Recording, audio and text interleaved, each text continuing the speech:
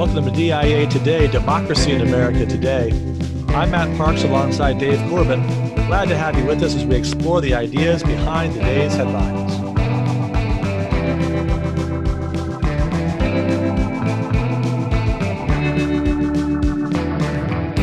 How was your week, Dave?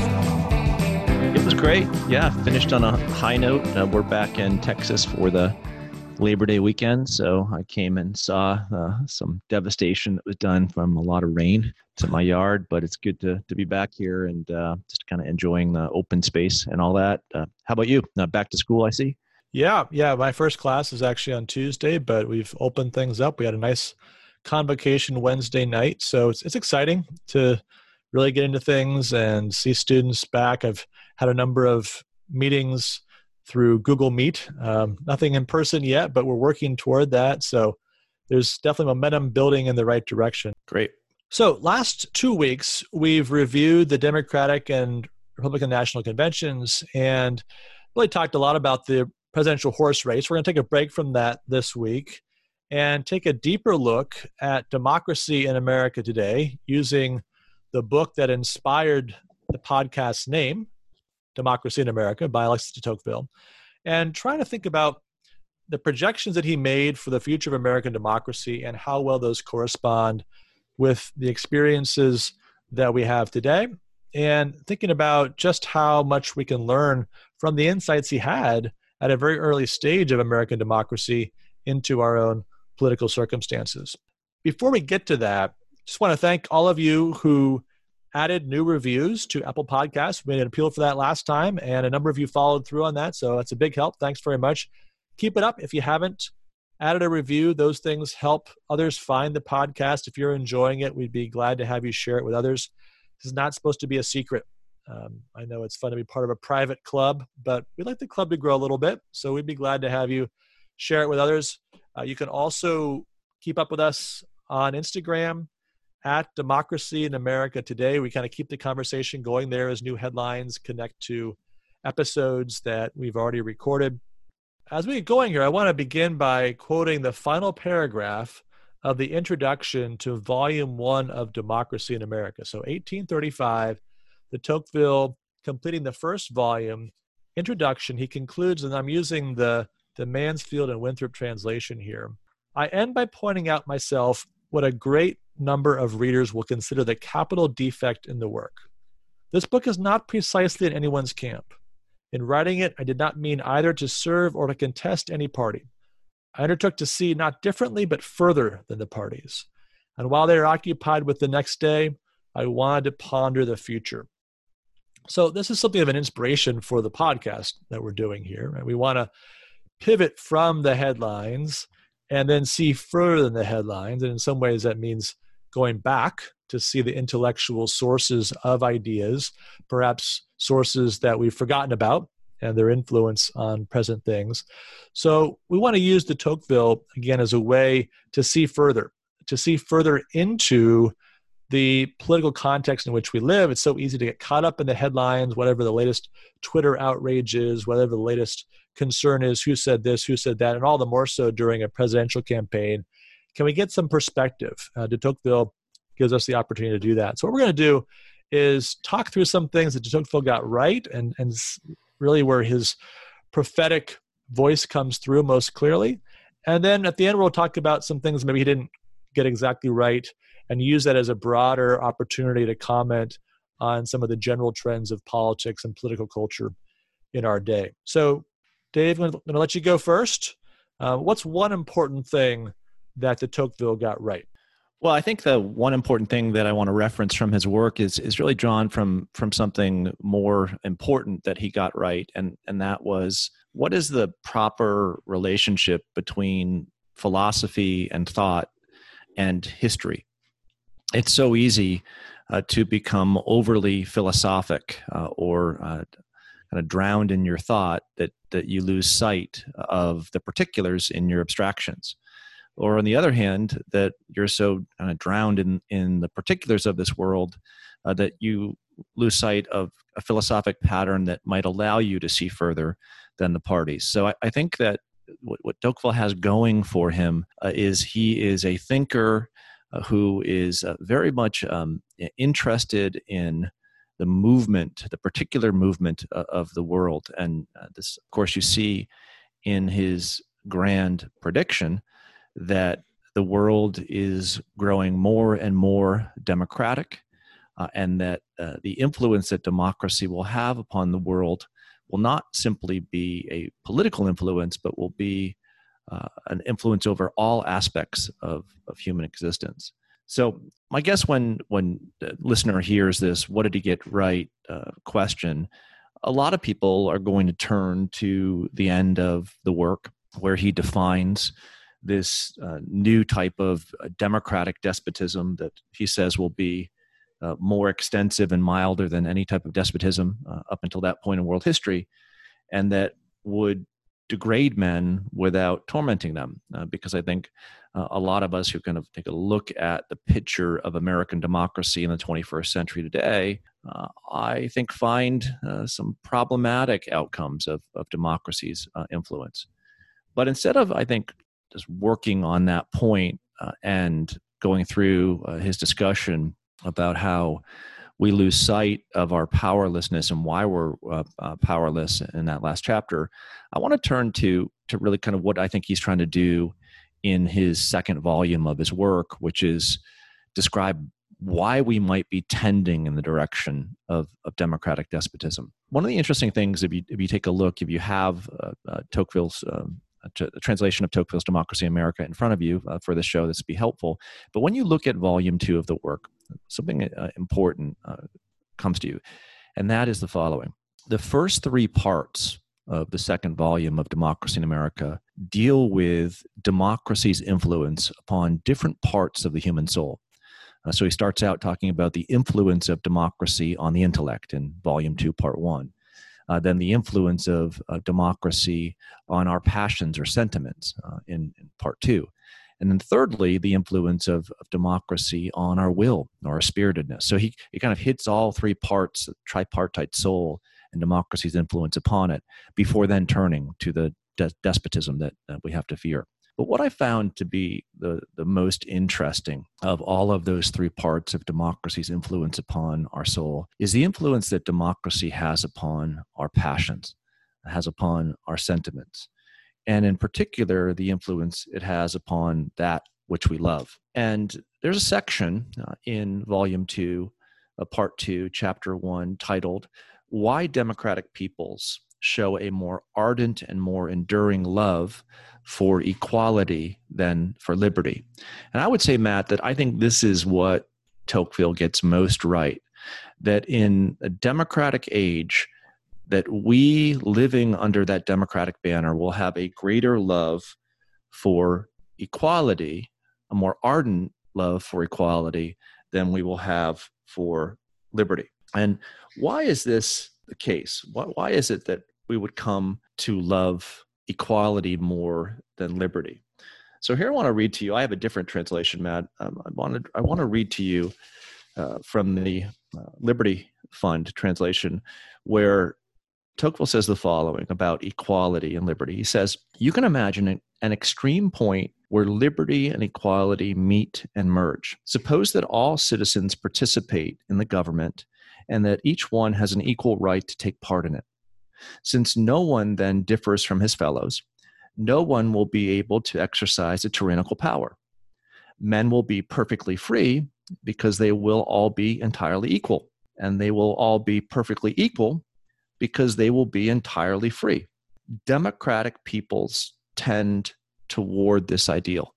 So from that paragraph, what I take from Tocqueville is that he can imagine a point in the future, looking further than the parties, where you might get the perfect intersection between equality and liberty, and that would be something that would help human beings flourish. The problem, however, is as we move into the modern world, our love of equality grows in an inverse way to our love of liberty. And why does that happen? Why do we come to love equality more than liberty? So here in this chapter, he gives some reasons for this. So here's one. One of the reasons why men love equality more than liberty, why they're more attached to it than liberty, is because they believe that equality will last forever. Well, I think that's definitely the case. And I think that then why then would we be more attached to equality? Is that simply a political decision that we make? It's a safer decision to be an embracer of equality and liberty. Is that why we make that choice? Well, I think it's really two different ways of trying to establish one's own dignity. And so there's a certain person who loves liberty as an opportunity to pursue excellence, to engage a difficult world and to demonstrate virtue, to triumph over obstacles. But that's a difficult path, and it's a path that's not guaranteed to succeed. But on the other hand, there's another kind of dignity that comes from being the equal of somebody and say, well, you're no better than I am. A kind of dignity that's easier to grasp, more accessible, doesn't ask as much of you. And so I think it's possible that in democratic society, which obviously emphasizes equality anyway, as the root principle of the political order, that we find that most people are attracted to that easier pathway to dignity than the more difficult pathway which liberty offers. Yeah, and he'll say that later in this same chapter. He writes, "The good things that liberty brings show themselves only over time, and it is always easy to fail to recognize the cause that gives them birth, whereas the advantages of equality make themselves felt immediately, and every day you see them flow from their source. Political liberty from time to time gives sublime pleasures to a certain number of citizens. Equality provides a multitude of small enjoyments to each man every day. The charms of equality are felt at every moment, and they are within the reach of all." So here, it seems to me that what Tocqueville is saying, one reason why we love equality more than liberty, or we have a more ardent and enduring love for it, is it's more accessible to us than is liberty. Which brings me to my next point, which I think is also something that came up in your response. Tocqueville writes that men cannot enjoy political liberty without purchasing it at the cost of some sacrifices, and they never secure it except by a great deal of effort. What do you think about that idea or thought in comparing equality and liberty? What Tocqueville is telling us there, right, is that liberty is difficult. It requires sacrifice. It requires work. Agreed? True. And I think maybe in a different sense, equality does as well. Certainly we think about the course of American history. And I think if you would ask somebody, well, has it been easy to attain equality under the law? Say, well, no, it hasn't been. Right? We've had a civil war. We've had a civil rights movement. We can think of many obvious instances where equality was hard fought. So I think there's this different kind of difficulty in terms of politically realizing the equality perhaps promised under the Declaration of Independence or the Constitution. Which brings me to the last part of this chapter that I want to reference here in this discussion as to why I have a more ardent love for equality. He talks near the end of this chapter about moments where he says an old social hierarchy, which threatened for a long time, is finally destroyed after a final internal struggle, and when those barriers that separated citizens are at last overturned. At that point, he argues, men then rush toward equality as toward a conquest, and they cling to it as a precious good that someone wants to take away from them. The passion for equality penetrates the human heart from all directions. It spreads and fills it entirely. So certainly if you were going to talk about the end of the 20th century, 21st century American experience, we have seen kind of an old social hierarchy, at least within democratic America, pass away. And we have seen in parts of our society this kind of renewed love for an egalitarian norm and embrace and so on that almost is a matter of delirium. And as he points out in this chapter, and I think that with that kind of revolution toward equality in mind, you could see how it'd be very difficult, for lovers of liberty to make the case for liberty in that type of environment, and hence we move, if Tocqueville's correct, we move closer and closer towards a world where equality and liberty are not viewed as intersecting aspirations, but as opposites, which is, I think, a very dangerous thing for American society. Right. If you think about the trajectory of American politics and its understanding of equality, you get in the early stages of American political life, equality is a rule of justice that is obviously not achieved, but it's a standard against which measures are judged. But what happens as you move along, especially in the progressive era and beyond, equality becomes a goal. And the kind of equality that de Tocqueville is talking about is not the same equality as we see in the Declaration of Independence, or it's that and more. The equality that he's talking about, the equality that people have this ardent and enduring love for, is an equality that brings about transformed family life, transformed work life, that brings about changes toward equality, not just a matter of treating people with equal dignity or respect, but actually equalizing things over the course of time. And that obviously, as it goes along and as you get more deeply committed to that and have policies more consistent with that, that becomes a real challenge to maintaining liberty. Yeah, so to just tie this back as I close what I thought that he got right to the chapter, the type of despotism that we have to fear, it's from this vantage point of this relationship between equality and liberty that I think we better understand his fear of an innumerable crowd of similar and equal men who spin around restlessly in order to gain small and vulgar pleasures with which they fill their souls. And that same group of men being led by an immense and tutelary power that alone takes charge of assuring their enjoyment and of looking after their fate. So it seems the opposite of the rightful intersection of liberty and equality, liberty rightly understood and equality rightly understood, would be a despotism in which equal men spin restlessly, their business tended to for them by an immense tutelary power. Yeah, I always describe that, and it's a really powerful passage, as de Tocqueville's prequel to Brave New World. That's in essence what he's doing, is he's describing, if you've read that novel, this kind of dystopia where the government isn't mean to you. It's not 1984 where somebody's stomping on you. No, they want you to enjoy yourself, get all the pleasures you can, the most base pleasures, the better. The more base the pleasure, the better. As de Tocqueville says, it's happy you're happy so long as you're happy on the terms that it defines. And it gives you a picture of the happy life that you need to achieve.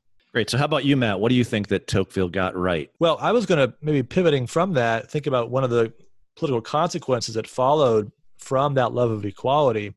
And later on in volume 2, part 4, before he gets to democratic despotism, he's sort of setting that up. He first argues that democracy tends toward the concentration of power in a single national government. And I want to just, before we get into this, recognize this is a surprising claim by him in at least 2 different ways. The Europeans who are reading this are thinking democracy is about anarchy. They went through the French Revolution.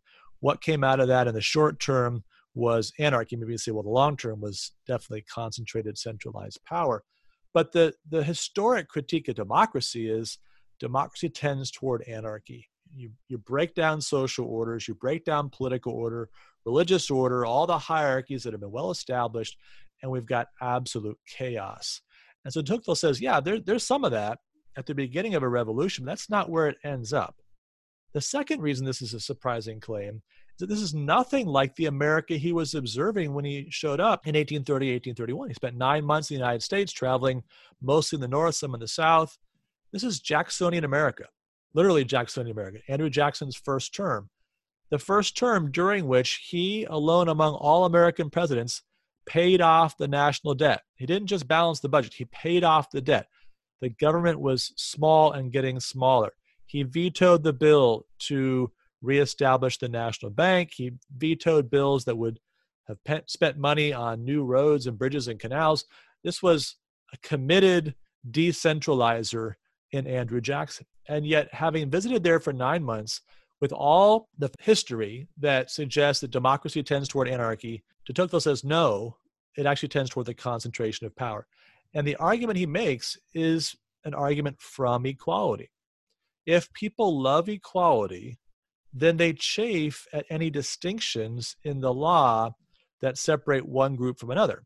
And what would seem like the most arbitrary distinction of all would be a distinction between the rules I live under in New York and the rules you live under in Texas or California. We happen to live a quarter mile from the New Jersey border. And so, in fact, our computer thinks we're in New Jersey. Right? My IP address always identifies me as being in New Jersey. So one of the strange applications of this is under New Jersey law right now, you can be involved in sports gambling, right? So somebody who lives in my town can walk a quarter of a mile, be in New Jersey, and do sports gambling. Now, again, if I wouldn't do that if I were you, Matt.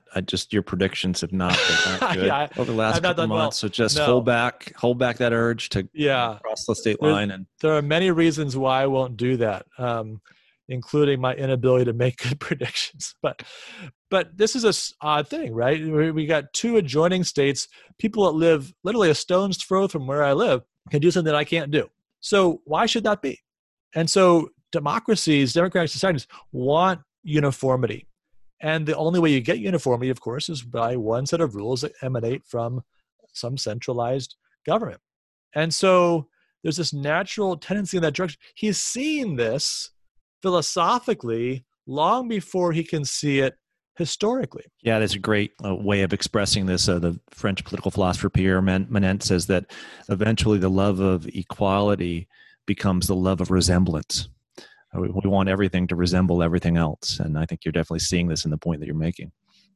Yeah, and he talks further about some of the dynamics that push this along. So one of the points that really, I think, is right on, and again, something that he would not have seen very much of in his day, but you can certainly see a lot of in our day, is the way that we have this kind of hypocrisy among the lovers of small government. So we know there's people that love large government, but we also think, well, yeah, we've always kind of historically had a small government party and a large government party, or a local government party and a national government party. It goes all the way back to Jefferson versus Hamilton, and then you got Democrats versus Whigs and Republicans versus Democrats and various versions of that.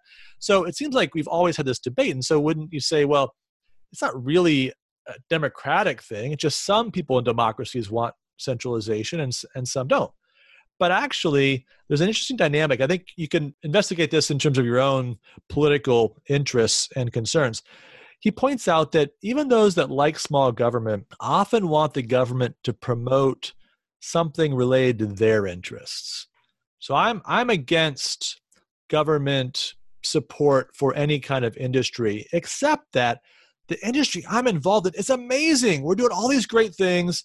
If we can just get some government loans to help us out, the public is going to benefit, the jobs we're going to create. It's crazy. Give us some tax breaks. Give us a little bit of startup money. Give us some great loan deals. Let's not even talk about federal financial aid for colleges and universities. Don't want to go there, right? As two college professors. So there's certain things that we say, well, yeah, we believe in small, local, limited government, but obviously that doesn't include these kinds of programs that just happen to benefit me. And he talks about this dynamic. And what happens is naturally the government, which is glad to have more power, is very eager to say, absolutely, we'll help you with what you want. And also the person next to you and the one next to you, right? So the principle of equality doesn't actually prevent the centralization of power, but it drives that, because once I've given you your special treatment, why shouldn't I give the next person theirs? They can make an appeal to equality that says it's not fair that your industry gets this carve-out tax break and mine doesn't. So let's give everybody a tax break, and let's make sure we're funding all kinds of industries to get people the seed money they need to generate the new jobs or the whiz-bang technology or whatever it might be. There's that kind of bottom-up dynamic. And then he talks about how the ruling class figures out how to play the game. And they know the language of democracy. They know the language of equality. Line that I think is really powerful here. He says, this is in Volume 2, Part 4, Chapter 3. The government is pardoned for its faults for the sake of its tastes. If you were going to take one, that's not even a full sentence, but one clause from de Tocqueville and say, this is the banner of our politics today. You get pardoned for your faults if you have the right tastes. And so if you use the language of equality and you are persuasive and compelling in the way that you do that, you don't actually have to be all that competent at what you're doing as a political leader. Your proposals don't have to be very good ones. You don't have to be that wise in the course you're plotting for the country. But if your heart's in the right place, you will be popular. And over the course of time, you will naturally accrue powers, put their confidence in you as somebody who they know is on their side and is convinced is a friend of equality. It's funny, Matt, when you mention all this, I think back to Madison's discussion of faction in Federalist 10 and his fear about faction, right, in a Republican society. And his remedy, right, which was to do what? Well, having representative government would help.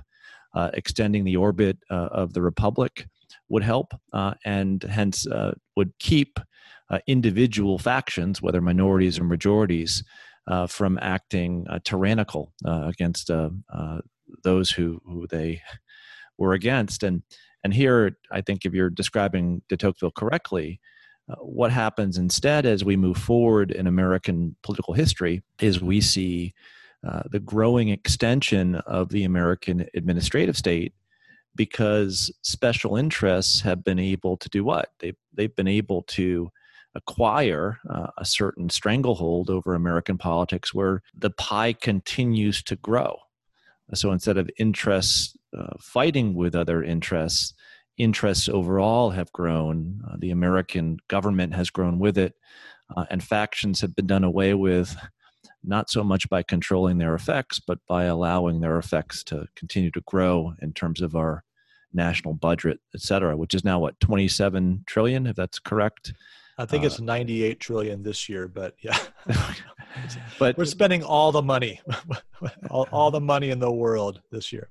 Yeah, but as you said rightly, I think a governing or ruling class that is willing to go along with this growth.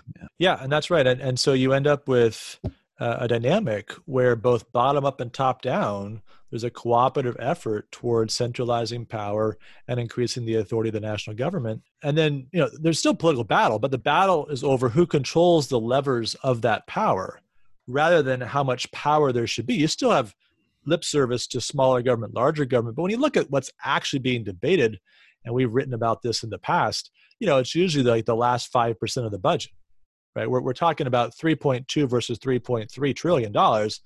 That's not a lot that's actually on the table when you look at the debate.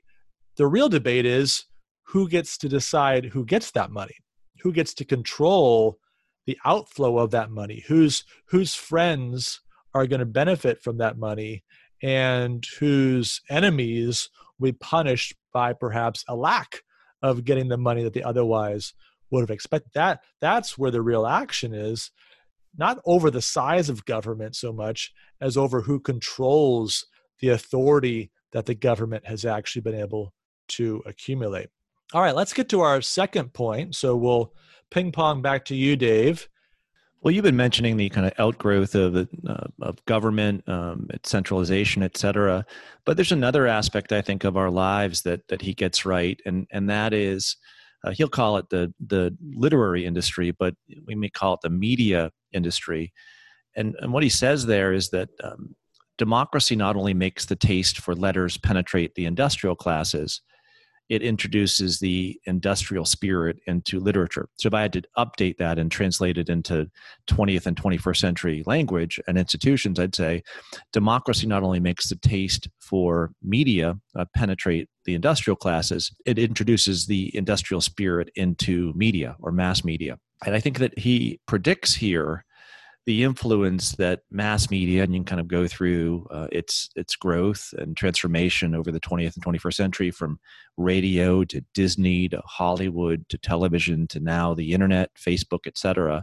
This is a massive economic industry, and it really acts as kind of the primary projector of universal secular norms or notions of what our life should be, and actually produces for many Americans kind of that picture of resemblance that we're all drawn to. and it kind of universalizes our souls. And I think that that's problematic if it creates within us an equality that is suffocating rather than liberating. With this kind of dumbing down, perhaps, of the standards, right, of these media. So the industrial spirit injected into literature means now I'm writing for a mass audience. I got to make sure I write what sells. I got to make sure that I do things that are consistent with the prevailing norms. Think about the pressure to conform on social media, for example, right? I've got to make sure that I've got my profile just so to make sure that I'm not falling foul of the social pressures that are always surrounding me. And if I want to get clicks, there's a certain formula for doing that. Once the industrial spirit enters into literature, once we've got to make money doing this, and that becomes the central purpose, there's democratic norms that you've got to follow. Yeah, everything has to be easily consumed. Everything has to be disposable because the new product has to enter a week, 2 weeks later, that then becomes the next thing that is purchased or bought. It's kind of like this show, disposable, consumable discussions about texts that are 200 years old, correct? There's always another episode coming out next week. And don't forget to like us or follow us. Yeah, exactly. We got to get those clicks. Absolutely. All right. So my second offering here, and it's really captured in the title of the chapter. This is Volume 2, Part 1, Chapter 8, How Equality Suggests to the Americans the Idea of the Indefinite Perfectibility of Man. And he talks about how if people are equal, then the horizons seem to recede. And in aristocracy, everyone's slotted into their spot.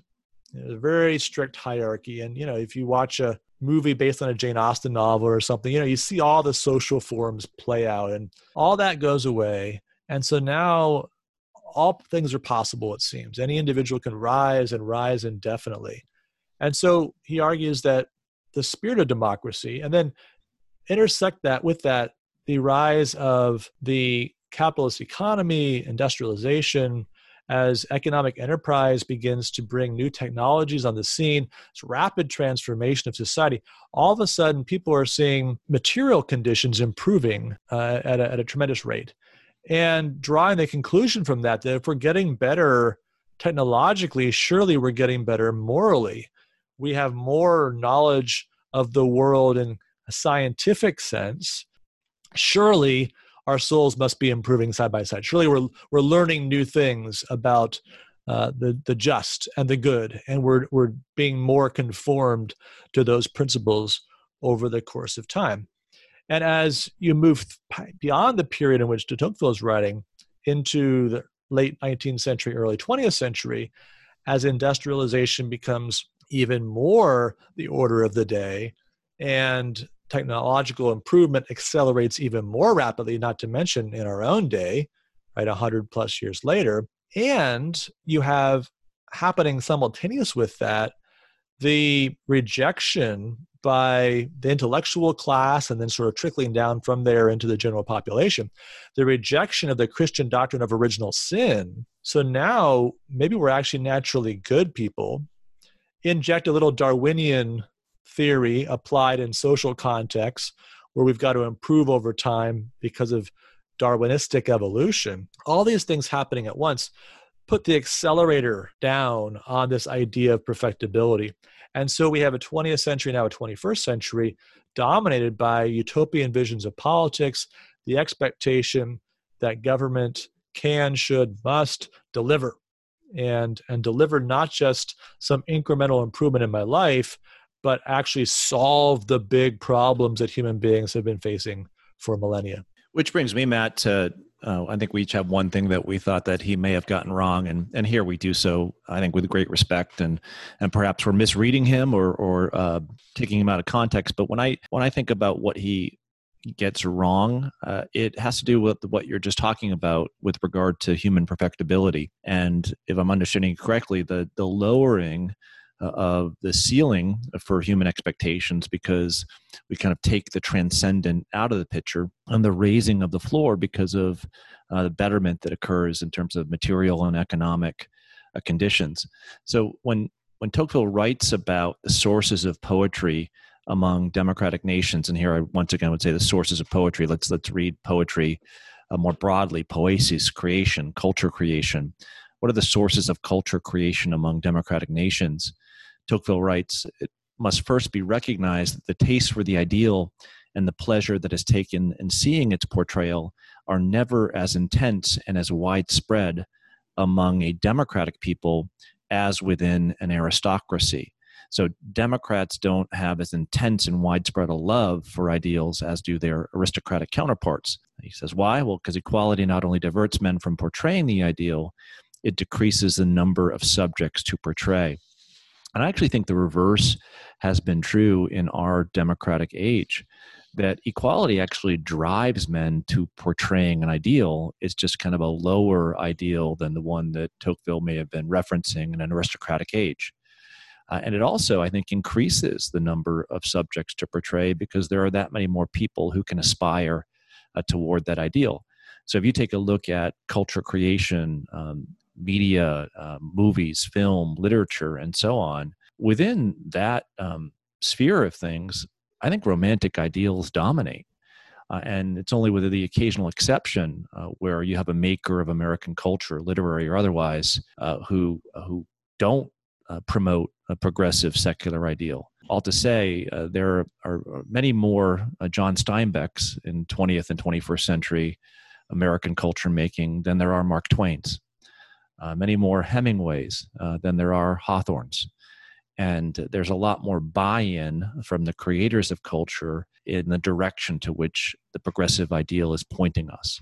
And I think that helps to explain kind of the movement towards the universality that Tocqueville would find dangerous and believes contributes to democratic despotism. I think you could tie that back into the previous point that you were making as you think about what sells in democratic society, right? This romantic optimism that's connected as well to the belief in human perfectibility. These are all intertwined points that lead to a certain kind of literature, a broader culture. And I think, like, again, as you say, we're critiquing de Tocqueville in the most modest way possible, recognizing that on the biggest questions concerning the future of the West and the emergence of democracy as the dominant regime, he got it right. And he saw far. And as he describes the nature of equality and what the love of equality does to a community, again, he saw we could have multiplied many more instances of places where his projections were realized in our day. And often much more in our day, again, than in his, where he had really to project, where he maybe saw things in kernel form in 19th century America that only over the course of the last 175 years have actually reached their full flowering as democracy has become more and more embedded in American political culture. But the one thing that I would point out, and in some ways it's not so much a prophecy as it's a word of advice that he gave. He talks early on in Volume 2 about the importance of the church as a restraint on democracy. And on that point, I think he's absolutely right.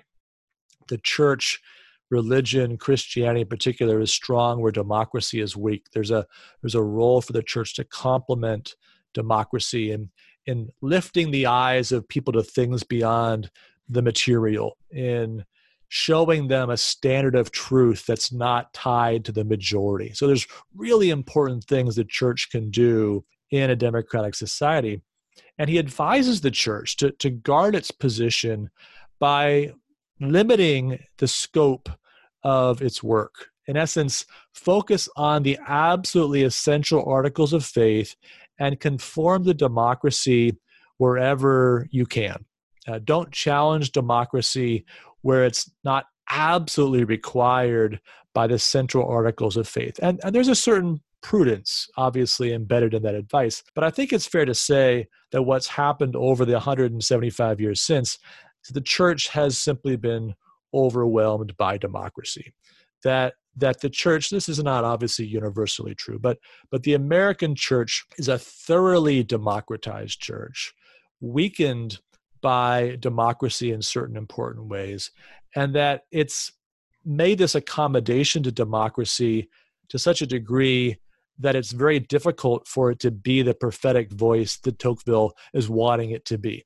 That the over-accommodation, and maybe they misapplied de Tocqueville rather than de Tocqueville's advice being bad, but the accommodation of democracy by the church has led to, on the right, the idolizing of political power. Think about the Jerry Falwell Jr. fallout over the last few weeks, or any number of other headlines. It just wait a few more weeks, and there'll be some other evangelical leader who falls flat on his face because he's wedded himself to political power and given up the integrity of his witness, forgotten the gospel, and idolized political power. Or on the left, where you just get an entirely new gospel. We're just going to forget about the gospel of Jesus Christ, and we're going to have a gospel of social action, a gospel of political redemption. So in either direction, politically left or right, whichever way you turn, you see the influence of this centralizing, egalitarian push of democracy on the church.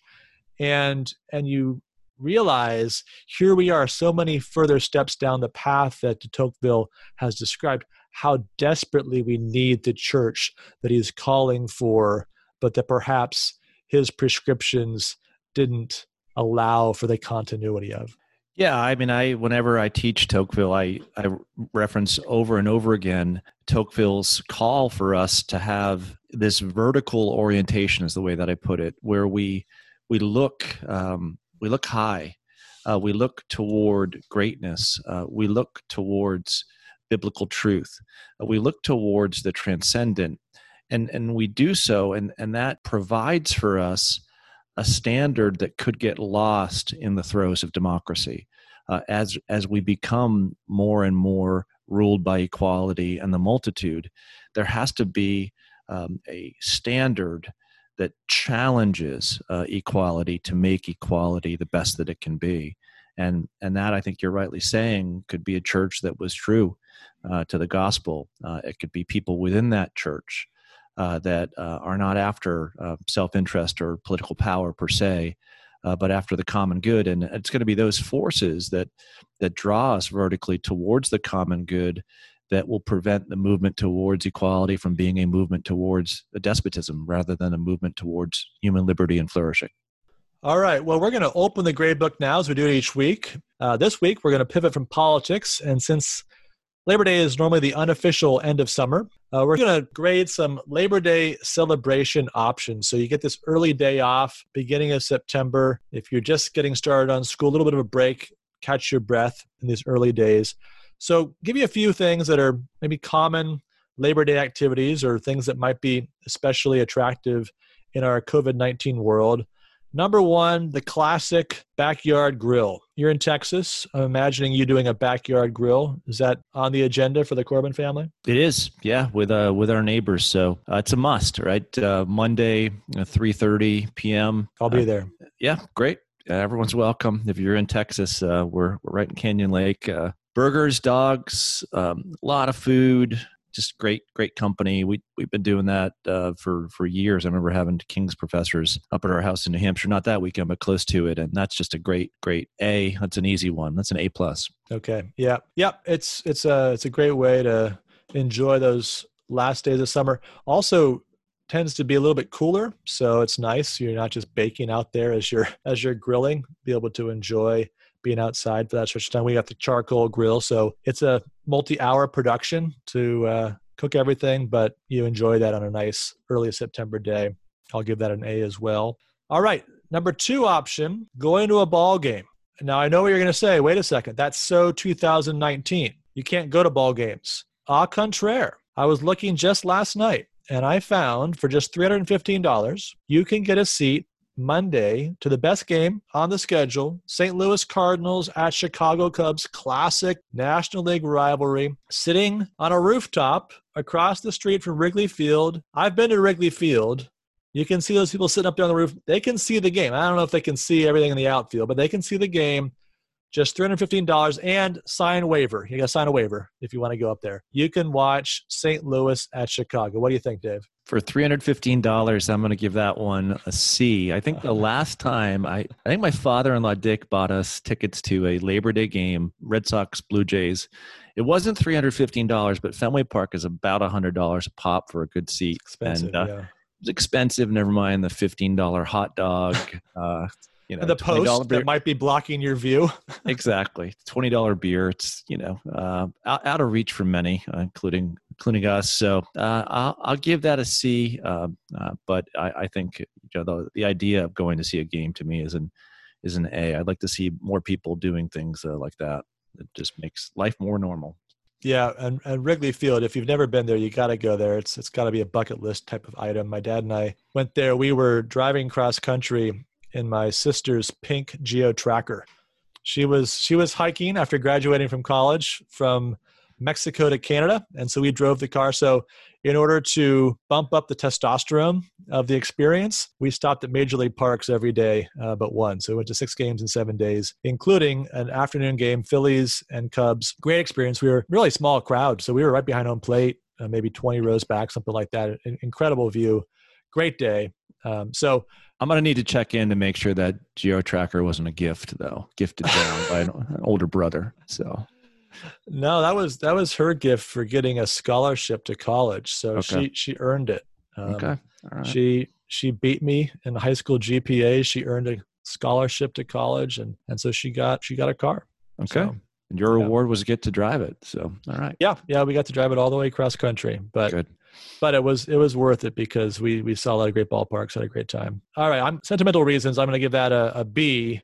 But you're right, $315 is a lot to pay for a rooftop ticket across the street from Wrigley Field. Third option: go to a movie.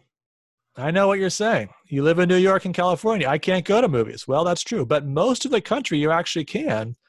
Last week's number one movie, I won't make you guess it, Dave. The New Mutants was open in 2,400 theaters. So, normally it's like 4,000 when you get those wide open. So 2,400 theaters, that's pretty good. Now, 25% capacity or something like that. They didn't make a ton of money. But if you're thinking about this, don't forget there's the new Bill and Ted movie. We've been waiting for that for 30 years. I remember you were super into Bill and Ted's Excellent Adventure in high school, if I remember correctly. So great. That's right. I remember it well. Yeah. I mean, it's really what got me interested in American history. The portrayal of Lincoln there. That's I can kind of trace my life's path from the first time I saw Bill and Ted when I was 16 years old. And then also, if you're more into the kind of artsy film scene, you've got Christopher Nolan's new movie, Tenet. If you want to understand it, our good friend Alyssa Wilkinson's got a review and an explainer piece on top of the review at Vox. So sounds like you may still not understand it even after you read all that, but it gives you a chance at least to make something of your 2.5 hours or whatever it's going to be with Christopher Nolan. You got some options there. You're in Texas. You could go to a movie. What do you think? Nothing against Alyssa, but I'm going to give this one probably a C as well. Maybe C minus. The last thing I want to do is be inside. I've been inside way too much. I don't need to go to a theater. So yeah, not my Labor Day thing. Sorry, Alyssa. Yeah, you might not be the only one. I think the movie theaters may have a little bit of a difficult time getting back. I mean, people want to get out, they want to do stuff and see movies, but now you've got all these distributors that are putting movies like on Disney Plus or on Amazon or whatever. You can pay $30 and rent the movie, watch it with the family, save some money, eat your own popcorn, and avoid having to just be inside in a cramped space, wondering if that other person next to you or 3 seats down coughed, if that means something, and what your health condition will be like 2 weeks down the road. All right, yeah, I'm not going to a movie. I'll wait for Bill and Ted to come out on video before I catch that one. Okay, last, write lectures. This is what I normally do. I normally teach Tuesdays and Fridays, so I can take Monday off if I want to, but then I'm just one day of work behind, prep day behind. So reality check, Labor Day holiday is not a holiday that I end up celebrating too much out of the ordinary way of day-to-day college professor living. Yeah, I'm going to give that a B. I usually spend a couple hours the morning of Labor Day doing a little bit of work, usually kind of grading the first assignment. So it's a good kind of catch-up day without being a full day of work. So Yeah, not bad, but you got to leave the afternoon alone. I mean, after you got about noon until 8 p.m. because the kids have to wake up for school the next day. Right. You got to clear that off your schedule. So lectures are fine as long as it's in the morning. Okay. All right. No, fair enough. You got to make sure you get the grill in. You got to make sure you have a little bit of time, take a little bit of a break. All right. Well, we wrap up every show with the crystal ball, the Tocqueville's crystal ball. This has been the whole show, in a sense, on the Tocqueville's crystal ball. But now we're going to play the Tocqueville as badly as we do. Last week, our projections were basically looking ahead to how the polls would be affected by the Republican National Convention. And Dave, you thought that Joe Biden, who was leading 6 states out of 6 top battleground states, would this week be leading 4 of the 6. That his average margin would go from 3.4 points down to 1.5. I was even more aggressive in terms of the movement of the polls. I said it'd be 3-3 and that Biden would have a 0.7% lead. Well, turns out things, at least in the polling data, did not turn out the way that the Trump campaign would have liked. Wisconsin, the margin went up by 3 points for Biden.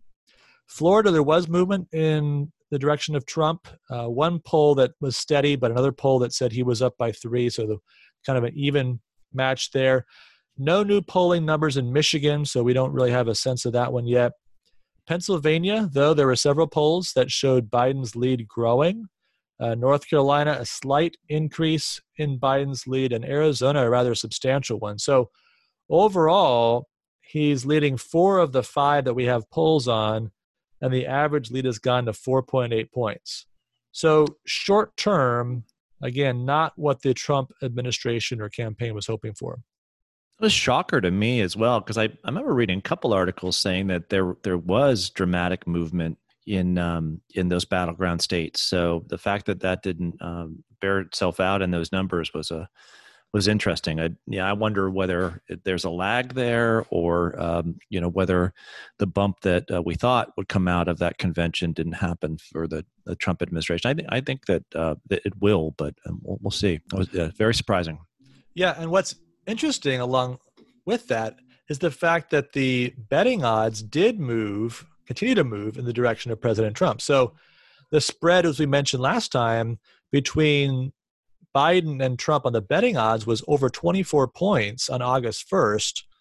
It was down to 6.5 points the day after the convention closed last Friday. And now a week later, it's about 1.7. So it's continuing to move in that direction. In other words, the bettors are saying this is more or less a toss-up, right? They're saying it's 50-50 shot. Even though the polling numbers, even the polling numbers in the battleground states, which you would think they would be sensitive to, are moving in the opposite direction. So over time, those two things are going to have to come together. Either the poll numbers are going to start reflecting what these bettors are guessing, or the bettors are going to look at the polls and say, wait a second, no, Biden's got this if these numbers continue the way they are. So we'll see. It'll be something to watch over the next couple of weeks. One quick thing I would say, though, is that I think the Biden campaign is shifting gears and it's pivoting. So that tells me that it's probably seeing some things that require his campaign to change. So definitely President Trump has been able to gain some movement, at least if it's changing the way that Biden campaign is going to work these next 2 months. He's out on the road. He's doing things that he wasn't doing before. So right, there's something happening here. Yeah. Good observation. All right. Well, we're going to focus on sports for the crystal ball this time, having had our fill of politics the last couple of weeks and these predictions. Monday night, big night, beyond the grilling and all the rest, we have our fantasy football draft. So that's very important. And Thursday night next week, amazingly, the NFL is back. So we're drafting at about the last possible minute. We're going to make our predictions, as we've done several times, as new sports reopen or start their new season. We predicted their first games. We'll do that again in just a second. Before we do that, we thought we probably need to check in on the predictions that we made about 6 weeks ago on our Return to Sports episode, which, by the way, the people have spoken. This is not their favorite topic for us to discuss. By far, our least downloaded episode was our Return to Sports episode over these last couple of months. So we like sports. Maybe we'll persuade you to like sports, but that does not seem to be the natural place where our audience wants us to land. And so most of you have probably turned this off, right? You've already stopped the podcast right here. But if you're still listening, just a reminder, NHL playoffs. Dave, you said the Tampa Bay Lightning would win. Still do. Still alive, still looking good. Yeah, I think that's not a bad choice. I said Boston Bruins. Unfortunately, they are out. The Lightning, in fact, were the team that put them out. They never seem to really get things figured out after their number one goaltender decided to sit out the playoffs. And I said the Dallas Stars would be the team that would make it from the West in kind of a surprising way. And they're actually playing right now. And with 12 minutes and 34 seconds to go in the second period, are losing 3-2 in Game 7 to Colorado. So both my predictions may be out by the time this podcast is over or a few minutes after that. But Dave, you're still alive. NBA, we both picked the Clippers. And obviously the Clippers survived a bit of a scare. They looked a little bit shaky against the Mavs, but they're still alive. And the Celtics, you said, would make it from the East. Looked very strong. Missed a golden chance to go up 3-0 last night to Toronto. Kind of a miraculous last-second shot, but still looked like they're the better team. I said the Bucks would lose to the Clippers in the finals. I'm not so confident about that one. They're down 2-0 to Miami and not looking great. So Clippers, I'm feeling good about I'm on a roll here. I've got the Lightning. I mean, I need to go to Vegas or something because I'm hitting a lot of these. Or Jersey, that's right. Okay, keep going. This is great. All right. Well, so now we come to Major League Baseball. You may not be quite so happy. So you said Astros over the Nationals. Astros still alive, 2 games behind the A's in the West, so they'll make the playoffs. Everyone's making the playoffs. But the Nationals are 12-23, which is almost as bad as the Red Sox. Okay. Right. And yet, okay, remember last year they started out really bad as well. Now they had 162 games to make it up. But if they get on a roll, they're only 5 games out of the playoffs, 16-team playoffs. It's actually possible they could make the playoffs. Then who knows? You get Max Scherzer doing his thing, and off we go. So I'm not saying it's over yet, but I wouldn't want to be predicting the Nationals to be the National League champions at this point. Got it. Meanwhile, I've got the Dodgers over the Rays. I mean, enough said. Dodgers, best record in baseball. Rays, best record in the American League. So far, so good. And the best part of it is the Yankees are pretty much mediocre. 20-16, tied with the Toronto Blue Jays. So, I mean, the Red Sox are horrific, but the Yankees aren't great. So it feels like, Dodgers, Rays, yeah, I'll take that. And I think going into the playoffs, at least those will be your 2 favorites. Things could get wild and crazy as the playoffs unfold, but I'm happy with where I am at this point. I think it's great. I mean, the one thing you haven't mentioned yet, Matt, that is very, very important. We had a fantasy draft for baseball. Did we? And there are 8 teams. Oh, yeah. That happened about 6 weeks ago also. There are 8 teams in that league. A team called the Suffering Sluggers. Maybe it should be called the Suffering Sluggers because they're in 8th place, Matt, in that team. And there's a team at the top called the Canyon Lake Texans who almost have an insurmountable lead. I don't want to just anything could happen these last 3 weeks, but number 1 team, Canyon Lake Texans, number 8 team, the Suffering Sluggers. I mean, I think I've got an insurmountable lead too. I can't even catch 7th place. I don't think. Yeah, I remember saying something like, I think we have maybe 2 of the 3 best teams in the league. And I was right on one of those. But my team, well, the injuries, Giancarlo Stanton got hurt and Charlie Morton got hurt and Steven Strasburg got hurt. And I could keep listing names, but it's been ugly. Yeah, there's no question about it. My 1-year return to fantasy baseball on a 60-game schedule, no keepers, no pressure, been an utter disaster. My son, who helped me draft, gave up about 4 games in. I think we were in first place the first day. Got a screenshot of that to prove it.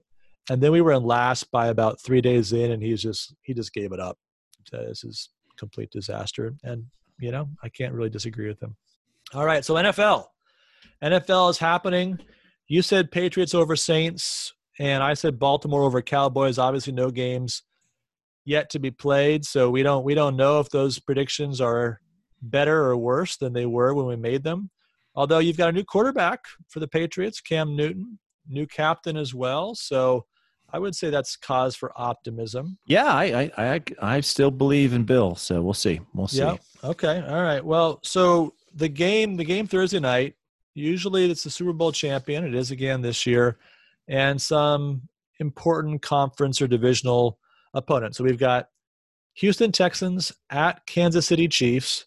Kansas City Chiefs usually have a massive home field advantage. They're one of the best in terms of home field advantage. Who knows what that means, right? Because it's not going to be the crowd, obviously. I guess they're talking about pumping in crowd noise, so we'll see how that affects things. Will there be a little bit of a Super Bowl hangover? Can they keep it going a second year coming off the championship? Can Houston overcome general manager Bill O'Brien's tendency to trade away his best players and bring in spare parts? He's been a great coach, but as a general manager, not so good. What do you think, Dave? I think the Texans surprise here. It's a 9.5-point spread, so I think that the Chiefs will win it, but I think by a field goal at the end. I think it'll be a closer game than that spread. You want to give me a score? I'm going to say 30-27 Chiefs. Okay, 30-27. All right. Yeah, that sounds like a Chiefs game. I think it's going to be a little lower scoring. No games yet. There's obviously been some scrimmaging and practicing that's kind of been game conditions, but I have a feeling there's going to be a bit of rust the first few weeks of the season. And so I'm expecting that means probably lower scoring games. Usually defenses can shake off the rust more quickly than the offenses. So I'm going to say a little lower scoring. I think Chiefs will win at 24-17. Might be a little bit ugly. I'm going to guess there's going to be some turnovers. Probably no one's going to come out of this game thinking, wow, that was, top level football, but it'll still be football and it'll be real football. And obviously a full slate of games to follow next weekend. That's going to do it for today's show. We thank you for listening as always. Please remember to subscribe and review the show on Apple Podcasts, Google Play, Spotify, and Stitcher. Thanks again. We look forward to talking to you next week.